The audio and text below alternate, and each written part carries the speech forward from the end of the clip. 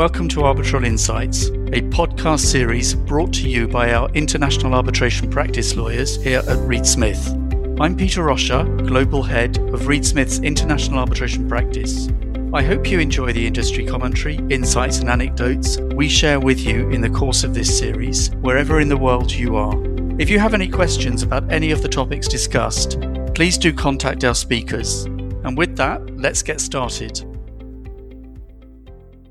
Hello everyone and welcome back to our latest edition of Arbitral Insights. And I'm delighted and truly honoured today that our guest is Lord Neuberger. Good morning, Lord Neuberger. Good morning. Lord Neuberger is an absolute legal legend. And for those of you who have not come across Lord Neuberger, I'm going to very briefly introduce him. So the Right Honourable Lord Neuberger of Abbotsbury was the President of the UK Supreme Court from 2012 to 2017. Prior to that, he was the Master of the Rolls from 2009 to 2012. And he was, in fact, before that, he was a member of the then House of Lords as a law lord from 2007. Having become a judge in 1996, he then became a Lord Justice of Appeal in 2004 until 2007 when he was elevated to the House of Lords. Following his retirement from the Supreme Court, Lord Neuberger now has a very busy practice as an arbitrator based at 1 Essex Court, a chambers that many of us, including myself, know very, very well. And he is also a non-permanent judge of the Hong Kong Court of Final Appeal and also a judge of the Singapore International Commercial Court. So a very warm welcome again, Lord Neuberger. It's a personal privilege to be doing this podcast with you, and I'm incredibly grateful that you've taken time out to do this with us today. Now, one question that I found fascinating, it always comes from background, and your background is incredibly fascinating to me. You studied chemistry as your degree, and then having done that, you then went into investment banking for 3 years, and then you then went into the law. So one of the fascinating questions I would just love to know the answer to is if you could just tell us about how you went from studying chemistry to then investment banking and then finding the law. In a sense, I suppose it was a story of failure. I wasn't sure what subject to study for my A-levels and then get at university. And I think influenced partly by my father and partly by my school, who thought I needed a bit of discipline. I was a scientist. Yes. And towards the end of my time doing science at university, I did a year's research. I realized that I was not a natural scientist, and there were people around me who were more committed and more inspired than I was.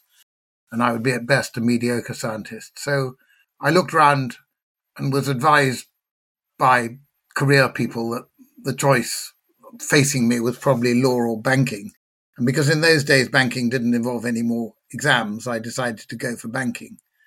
And it didn't take me long to realize, to put it simply, that if I was a bad scientist, I was a worse banker. And I was a bit dismayed because I really felt, as one does, as one growing up, that I was quite old. Looking back on it, I was very young, but I was quite old and I'd got nowhere, whereas I could see friends of mine embarking on successful careers. And I met a friend who was at the bar and he told me what he was doing. And I thought, I had a sort of slightly Damascene moment. Perhaps I'm making it up in retrospect, as one does, but I thought this sounds like the work job for me. So I started doing my bar exams in my last year as a banker and carried on. And then, although I had difficulty finding a set of chambers to take me, I ended up in the career that did suit me. So it was third time lucky in a sense. Well, that is very fascinating. I'm glad I asked that one. And then the next thing I wanted to just ask you was, given your chemistry background, were you at all tempted as you went into practice to go into the intellectual property bar? Because that would have been one obvious area for you to have gone into, because I know that you had a sort of a property and chancery practice, didn't you, at the bar? I'm afraid it again doesn't cast wonderful light on my approach, because I was very unaware of what the bar involved and what different areas of law there were. And I didn't know any barristers apart from one or two who were in the commercial chancery field.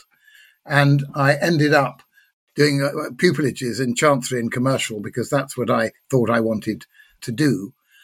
And I only became aware properly of the IP bar as I developed my practice. And by that time, it was too late.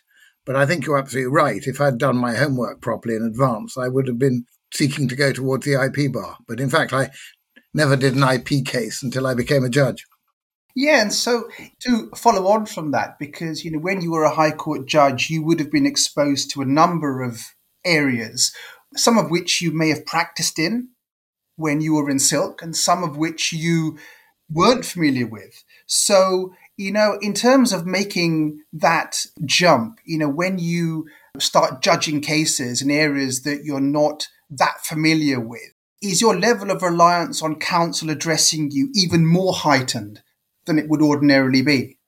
One of the pleasures and one of the frightening things about being a judge is, as you've described, you move from being a specialist as a QC in an area which you're really quite well in command of, to deciding cases in areas of law that you know little or nothing about. I remember as a chancery judge being presented unexpectedly because my previous case had collapsed with a case, and counsel stood up and said, "My lord, this case is about ademption." I never heard of ademption, and I wrote down in my notebook redemption, which had a meaning to mortgage lawyers. And it's only after he started developing his argument that I realized it was to do with wills, not mortgages. And there are plenty of cases, particularly early on in your career as a judge, where you think that the only person in court who knows less about the topic than you do is the usher. And at times you wonder whether he might know or she might know a bit more about it than you do.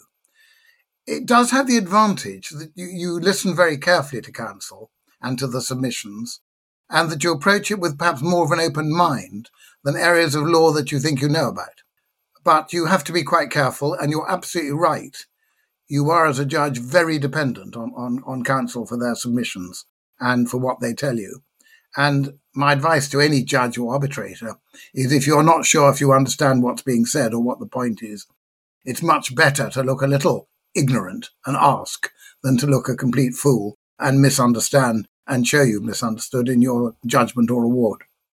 That's very sage advice. And, talking about sage advice, when you were at the bar and you were developing your career at the bar and as you got more senior, I wonder if you could tell us about some of the people who mentored you at that time, some of the people who gave you a helping hand, who advised you and gave you inspiration.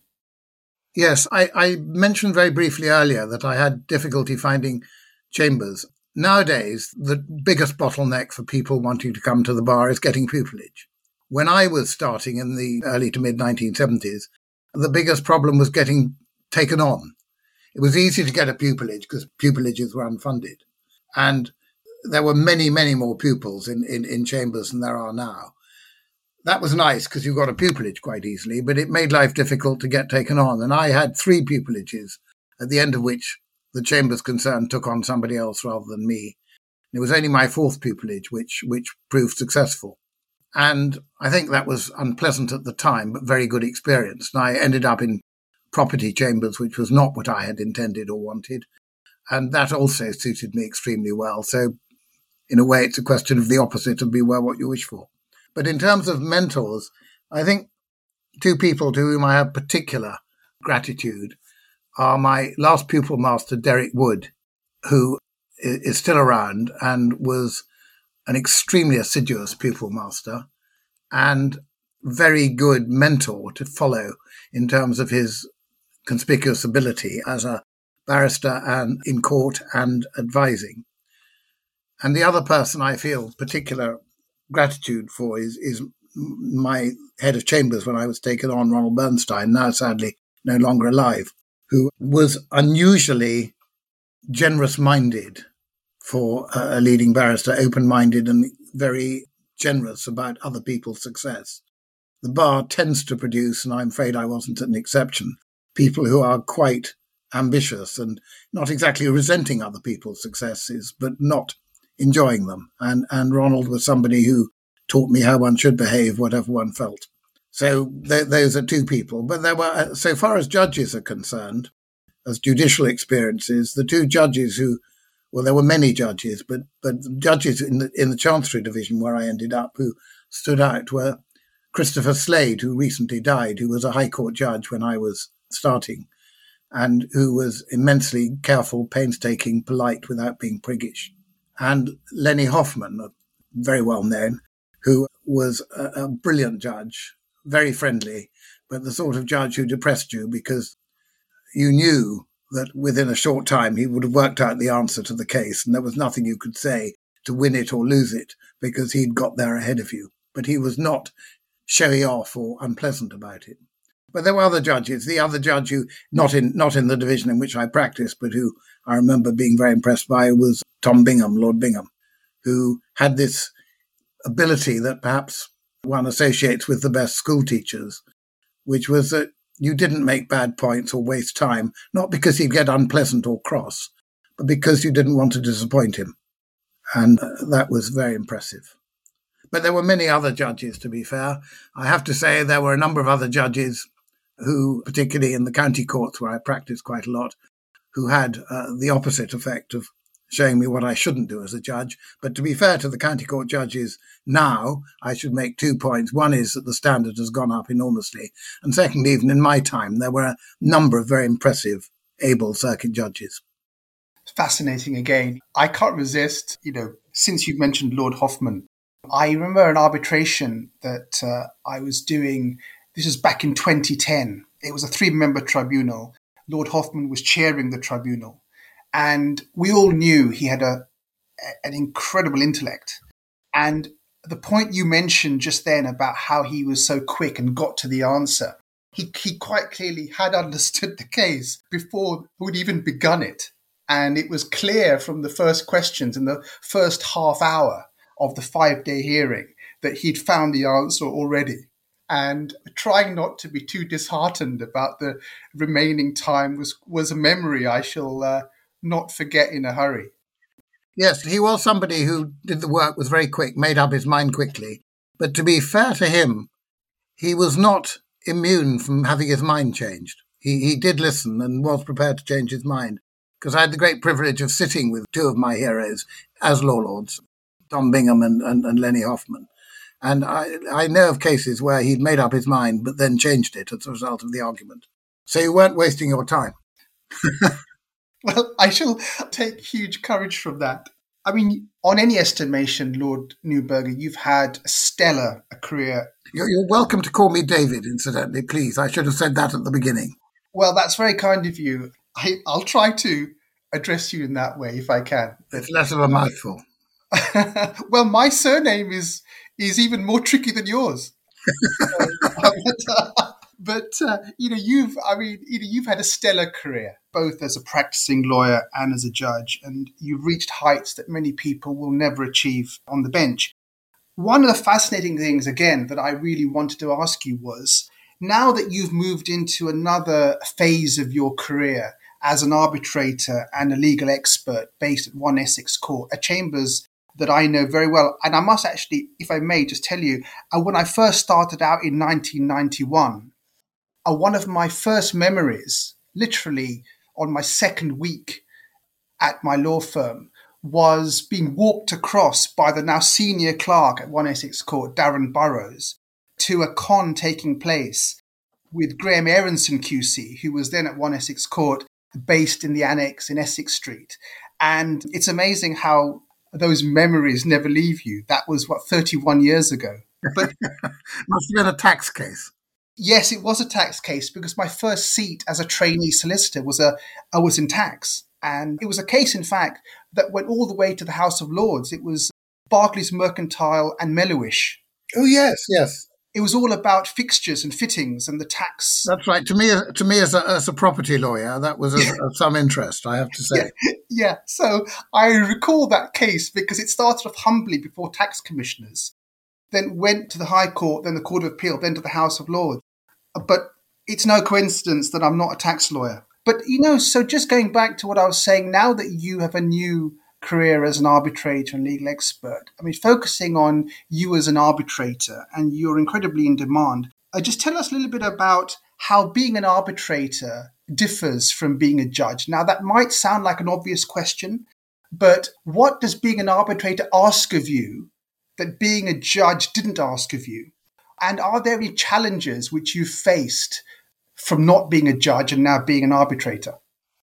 When I was Master of the Rolls, John Beechey, who was then running the ICC in arbitration in Paris, said to me, "You'll become an arbitrator when you retire." That was the first time I'd thought that I might. I'd not thought about it. And he said, "I just got one word of advice for you. Don't be too judgy." And I think that was very characteristically very good advice. I think you have to remember that you are no longer an authoritative public figure with a public duty which is even greater than the duty to the parties, which is your position as a judge. As an arbitrator, you are part of an overall contractual organisation. It requires of you many of the features of a judge, to be impartial, to make decisions, to decide the case according to the law, and so on.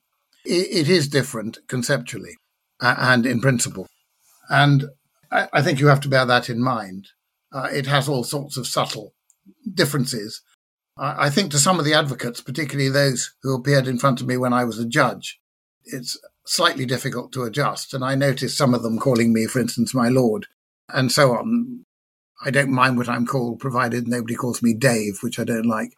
So it's no problem, but I just notice it. And it does bring home to one the fact that one has changed status. I think that's also reflected in the fact that even if one's a presiding arbitrator, one is one of three. And while, of course, I was used to being one of three or one of five on appeals, being one of three in deciding first instance aspects like procedural matters and even who you believe is a new experience for a common law judge. It's irritating in the sense that it's bureaucratic. You have to get in touch with them, you have to listen to them, and so on. But much more importantly, it's very rewarding because A, you get to talk to people, B, they will have views that you haven't thought of and perceptions you haven't thought of, which make it more interesting and I suspect makes your decision more likely to be correct. I think that one of the problems, though, with arbitration is that arbitrators are less self-confident than judges. Judges simply do what they think is right. And if they think a whole lot of evidence that the parties want to put in front of them is irrelevant, they will make it pretty clear and will sometimes exclude it. They have powers to do that, and they have duties to the public to ensure that unnecessary court time is not taken up. It's much more difficult for arbitrators to exclude evidence. First of all, it's questionable the extent to which they can. And bearing in mind that awards often have to be enforced abroad in various different jurisdictions that you don't know about, you as an arbitrator have to be rather careful about doing anything which might be characterized as unfair or unjudicial in the views of a foreign judge. Because if the foreign judge thinks you've acted outside what's appropriate, he or she will be persuaded that the decision is unsafe and not enforceable. I think they have to say there's also the factor that the arbitrators generally want new appointments and therefore don't want to upset the parties, whereas a judge has no such concern. And while I think, to be fair, most arbitrators don't consciously let that factor take them in a direction they shouldn't go, I think subconsciously it's a significant factor. Sorry, it's a rather long answer. No, it was a wonderful answer because clearly there are differences and, you've pinpointed them. Just to follow on from that, apart from your work as an arbitrator, you're also a judge, as I mentioned in the opening, in the Hong Kong Final Court of Appeal and in Singapore. Now, Singapore is a place I know well. I practiced there for 3 years. I was the founding managing partner of our Singapore office. Really? I didn't know that. Yeah, it's a wonderful place, and I still have hugely fond memories of my time in Singapore. Singapore is an incredibly, as you know, extremely ambitious jurisdiction, and SIAC is the second most prolific system, but also the Singapore International Court is still developing. It's in its early stages. But from your perspective, one of the things I also wanted to ask you was, how does still keeping your foot on the judicial side of things, how does that feel? Because I suppose it depends how many cases you still get involved in Hong Kong and Singapore. But I wonder if you could share your thoughts on that. Yeah, I think it's an interesting question. According to our slightly cockeyed present system that's about to change in this country, a judge of my time had to retire at 70, but he or she was entitled to continue to sit, if invited, as an additional judge until reaching 75. I rather decided that as I was retiring from being a judge in this country, I was not keen to sit as an additional judge. I thought judging in the UK was something I'd done for 21 years. It had come to an end. If I was needed, obviously I would help out, but I was not at all keen to sit. I thought that was the past and I wanted to get on doing different things. Sitting outside the UK as a judge was slightly different. And I felt and feel a particular commitment to Hong Kong, where the judiciary are very impressive and particularly now under some pressure. And the judiciary and indeed the legal system and the people of Hong Kong deserve all the support that I can properly give and, in my view, all the other non-permanent judges, as we're called, can give. Singapore, I started sitting after I retired as a judge, and I agree with you. Like Hong Kong, it's a very buzzy, exciting place. There are marked differences, and I haven't been to either of them since the pandemic started, but I have sat there at a distance. And certainly Singapore is a very ambitious jurisdiction, and it's one which is almost frighteningly well run and is very impressive. And geographically, it's in a location where they can offer an honest judicial and financial system to individuals and companies who are carrying on business in neighbouring but perhaps rather less well-developed financial and legal systems to support them. And I think Singapore has ambitions which it is strategically developing, and they are beneficial to the area in which they are aimed at. Thank you very much. I want to turn to a couple of other topics now, just before we close. The first one is this. Arbitration is now such a well-entrenched system of dispute resolution, incredibly widely used in international business. And whilst it's a great system, it's not perfect. Now, nothing can ever be perfect, but from your perspective, are there any ways that you feel the system of arbitration could be improved to make it a much better vehicle for dispute resolution? I'm generally not in favour of big fundamental changes. There are times when they're appropriate and necessary, but I think people, particularly politicians, are keener on them than they should be. On the whole, systems like the arbitration system, which work generally well and are trusted, should be subjected to small but sensible changes rather than to big shake-ups. I suspect that there are a number of changes. In fact, I'm sure there are a number of changes that could be made. But I think that the fundamental structure is fine, but there are some underlying problems which is quite difficult to know the answers to.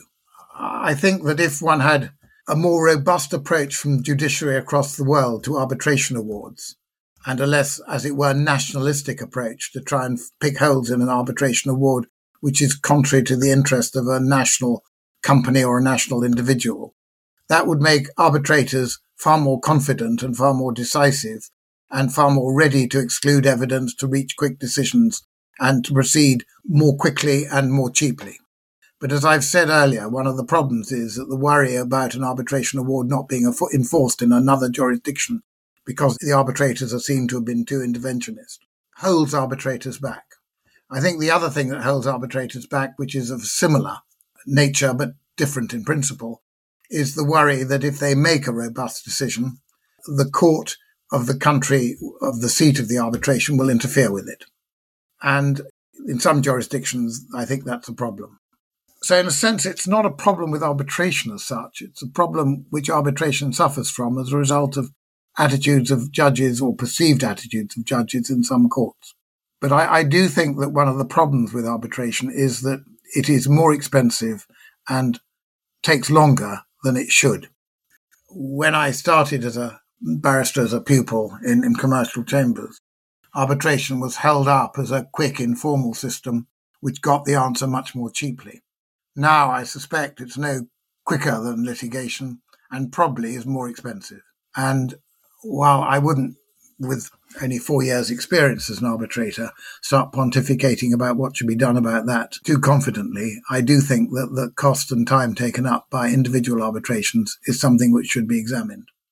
The trouble with any system, particularly when it's successful, is that it almost starts to exist for its own benefit, and people start looking at and writing about arbitration and the principles of arbitration, and rather lose touch with the fundamental practical nature of arbitration, which is to solve people's problems. And if you want to solve people's problems, your duty is to solve them quickly and cheaply as well as rightly. And I think we slightly lost sight of the quickly and cheaply. Just want to turn to something now which is a very important theme on my side of the fence, so to speak, as a solicitor, but also at the bar and, of course, on the bench and, frankly, in arbitration. And that is diversity, equality and inclusion. When you were a judge, you chaired a Bar Council commission on widening access to the barrister's profession. It's clearly something you know a lot about. One of your successors as the president of the Supreme Court was the wonderful Baroness Hale. But we've clearly got a long way still to go in terms of ensuring bigger and better diversity, equality and inclusion in the law. But I wonder whether you've got any thoughts on that topic, because it's clearly something that's developing, but I wonder if you could share your thoughts on that. The first point to make is that there are two, so far as the judiciary is concerned, I have to defend the degree or the lack of diversity in the senior judiciary by referring to the fact that the senior judges are recruited from the QCs and occasionally the top solicitors. And if you look at the diversity there, it's very bad. And in fact, the diversity in the High Court, particularly when it comes to women, is much better than the diversity in the pool in which they're fishing. That isn't to defend the present system in the sense that I'm saying it's good, but it's an explanation to some extent. A general point I'd make is that I do think that the legal profession, many chambers at the bar, many firms of solicitors, could do better on diversity. I think most of them think that they're doing what they can, but there is a big gap, and this is human nature, between thinking what you're doing and actually doing it. And I've seen on selection panels, and I'm sure I'm guilty of it myself, people saying one thing and doing another. But it is fair to say that it isn't a problem in the legal profession purely. It's a problem of society. And to expect the legal profession to change without society changing is a big ask. But the legal profession does have a duty to lead on this. We are concerned with justice. We are a privileged group of people, properly so because the rule of law is so important. But because we stand up for the rule of law, which is concerned with justice and fairness, we should be leading on diversity, because that is justice and fairness. It's also in our interest, because if you restrict the pool in which you fish, by definition, you will not get the best quality. You are losing people. So self-interest as well as justice demands it. This is all very splendid in terms of words. The difficulty is actually putting it into effect. And I think the answer is very boring in a way, that it has to be individual actions. When I was a judge, I didn't do enough of it. But if I had a person from an ethnic minority or a woman in front of me who I thought should be applying for silk or applying to be a judge, I would, not as often as I should have done, try and see them and encourage them to go in that direction. And I think that one-to-one encouragement, mentoring as well, is very important, much better than people standing on platforms and pontificating. And I think, although it's a very difficult thing to achieve, encouraging people to think about unconscious bias is also valuable, because I think we've got to a stage where not everybody, but most people do think they're trying to achieve diversity and improve diversity, but are held back unknowingly by their personal unconscious prejudices. I'm sure it's true as me as anybody. But by definition, because they're unconscious, they're very difficult to identify. But I think training must help, and we should be looking at that as well. Thank you very much. This has been such a wonderful conversation. I feel a huge sense of disappointment to have to bring it to a close, but we do have to bring it to a close. But before we do, I just wanted to ask you, as I do on these podcasts, I like to ask our guests some more informal questions. Fair enough. Not about law, not about anything about the world of politics or that sort of stuff. So, when you can put your papers down and play some music, what's your favorite sort of music? And are there any particular groups or composers you particularly like? I'm a sad guy. When my friends in the 1960s were listening to early pop music, early Beatles and so on, I found myself quite enjoying Gilbert and Sullivan, which is lowbrow and not highly thought of by people who know about music. I've since graduated to and stuck with classical opera of what, for my generation anyway, is not very original, but I love listening to Mozart opera, Verdi opera, and also Puccini and Donizetti. And I do also enjoy Beethoven, Mozart, Bach, and that is really my music of choice. I'm not deeply musical, but nonetheless, a lot of the music I listen to does bring emotional feelings. And it's quite interesting because I see myself as more knowledgeable about and more affected by painting and sculpture. But it's interesting to me that music can cause a welling up of emotion, sometimes even almost tearfulness, which, however much I admire and love a painting, it will never do. I actually feel the same way about music. For my sins, and I'm not going to sort of spend much time on this, I'm still a big music lover. I still do some DJing. Oh, really? That's very good. Yeah, and so I totally get your point about how music is very emotive. It brings out lots of emotions. It's wonderful for the mind and spirit, and so. But that's a separate topic entirely. In the world of film, are there any films that are sort of perennial favourites of yours? Again, I give away my age. And again, I give away probably my frivolity. I do go back occasionally to watch Casablanca, Kind Hearts and Coronets, The Lavender Hill Mob, films made in the 40s and 50s. I like modern films. I keep on watching the James Bond films because I watched the first and then the following ones when they came out, although I think the last 8 or 10 actually have not been very good. I tend to watch much more, I'm afraid, on Netflix and BBC series than I do films. I'm a fan of Nordic noir. I enjoyed very much, except for the last few episodes, Game of Thrones. Various things my children put me onto, and now my wife is very good at finding things. Yeah, absolutely. I'm in a similar position. My children sort of tend to tip me off as to things to watch. They said, "Dad, stop being so boring. Just watch these things." When our children said we should watch Game of Thrones, we heard about it and thought it was not our taste at all. And we watched the first episode and thought no. And then our daughter gave us the first box set for a Christmas present, and we felt we had to watch it. And after the third episode, we were completely hooked. Wonderful. It's a very similar story in my household, I've got to tell you.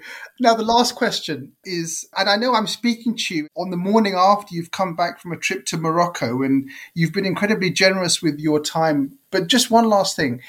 If there was another place on your bucket list to visit with Lady Neuberger, where would it be? I think it depends whether it's a place we've been to or a place that we would like to go to but haven't been to. Whenever we're going to take a long weekend off or something like that, my thoughts always turn to Venice, Paris or Rome, and often end up with Venice, because I think if I could only go to one city for a holiday the rest of my life, it would be to Venice. Not an original choice, I'm afraid, but nonetheless, that's my choice. You get better art in Florence, but Venice has a certain magic which no other city in the world, which I know of, has. In terms of places to go to which I haven't visited, I'd be very interested in going to Laos. And I'm sure if I thought about it, I'd be quite interested in visiting Brazil as well. But there are a lot of other countries to visit, a lot of countries that I've been lucky enough to visit and enjoyed visiting. And let's hope with the pandemic hopefully out of the way, travelling is still going to be on the cards. I suppose the biggest no for me may be old age, but that's another story. Well, no, thank you. This has been a wonderful, wonderful experience. Thank you very, very much, Lord Neuberger. It's been an absolute privilege and a pleasure to speak with you, and thank you for being so generous with your time and your comments. And I look forward very much to hopefully meeting you in person before too long. As you say, fingers crossed, the pandemic is hopefully getting in the rearview mirror bit by bit, and we'll all be back to some levels of more normality before too long. So thank you again very, very much. Not at all. Thank you. You don't have to thank me, because we've been discussing a topic which is a favourite for almost any judge or ex-judge, which is himself. So I'm going to apologise. That's a great way to end the podcast. All the very best, Lord Neuberger. Thank you very much again. Thank you very much. Arbitral Insights is a Reed Smith production. Our producer is Ali McCardle.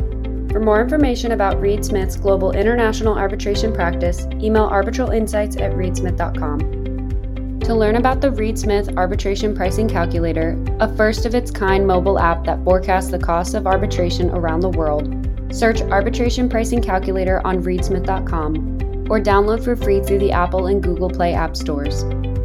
You can find our podcast on Spotify, Apple, Google Play, Stitcher, reedsmith.com, and our social media accounts at ReedSmith LLP on LinkedIn, Facebook, and Twitter. This podcast is provided for educational purposes. It does not constitute legal advice and is not intended to establish an attorney-client relationship, nor is it intended to suggest or establish standards of care applicable to particular lawyers in any given situation. Prior results do not guarantee a similar outcome. Any views, opinions, or comments made by any external guest speaker are not to be attributed to Reed Smith LLP or its individual lawyers. All rights reserved.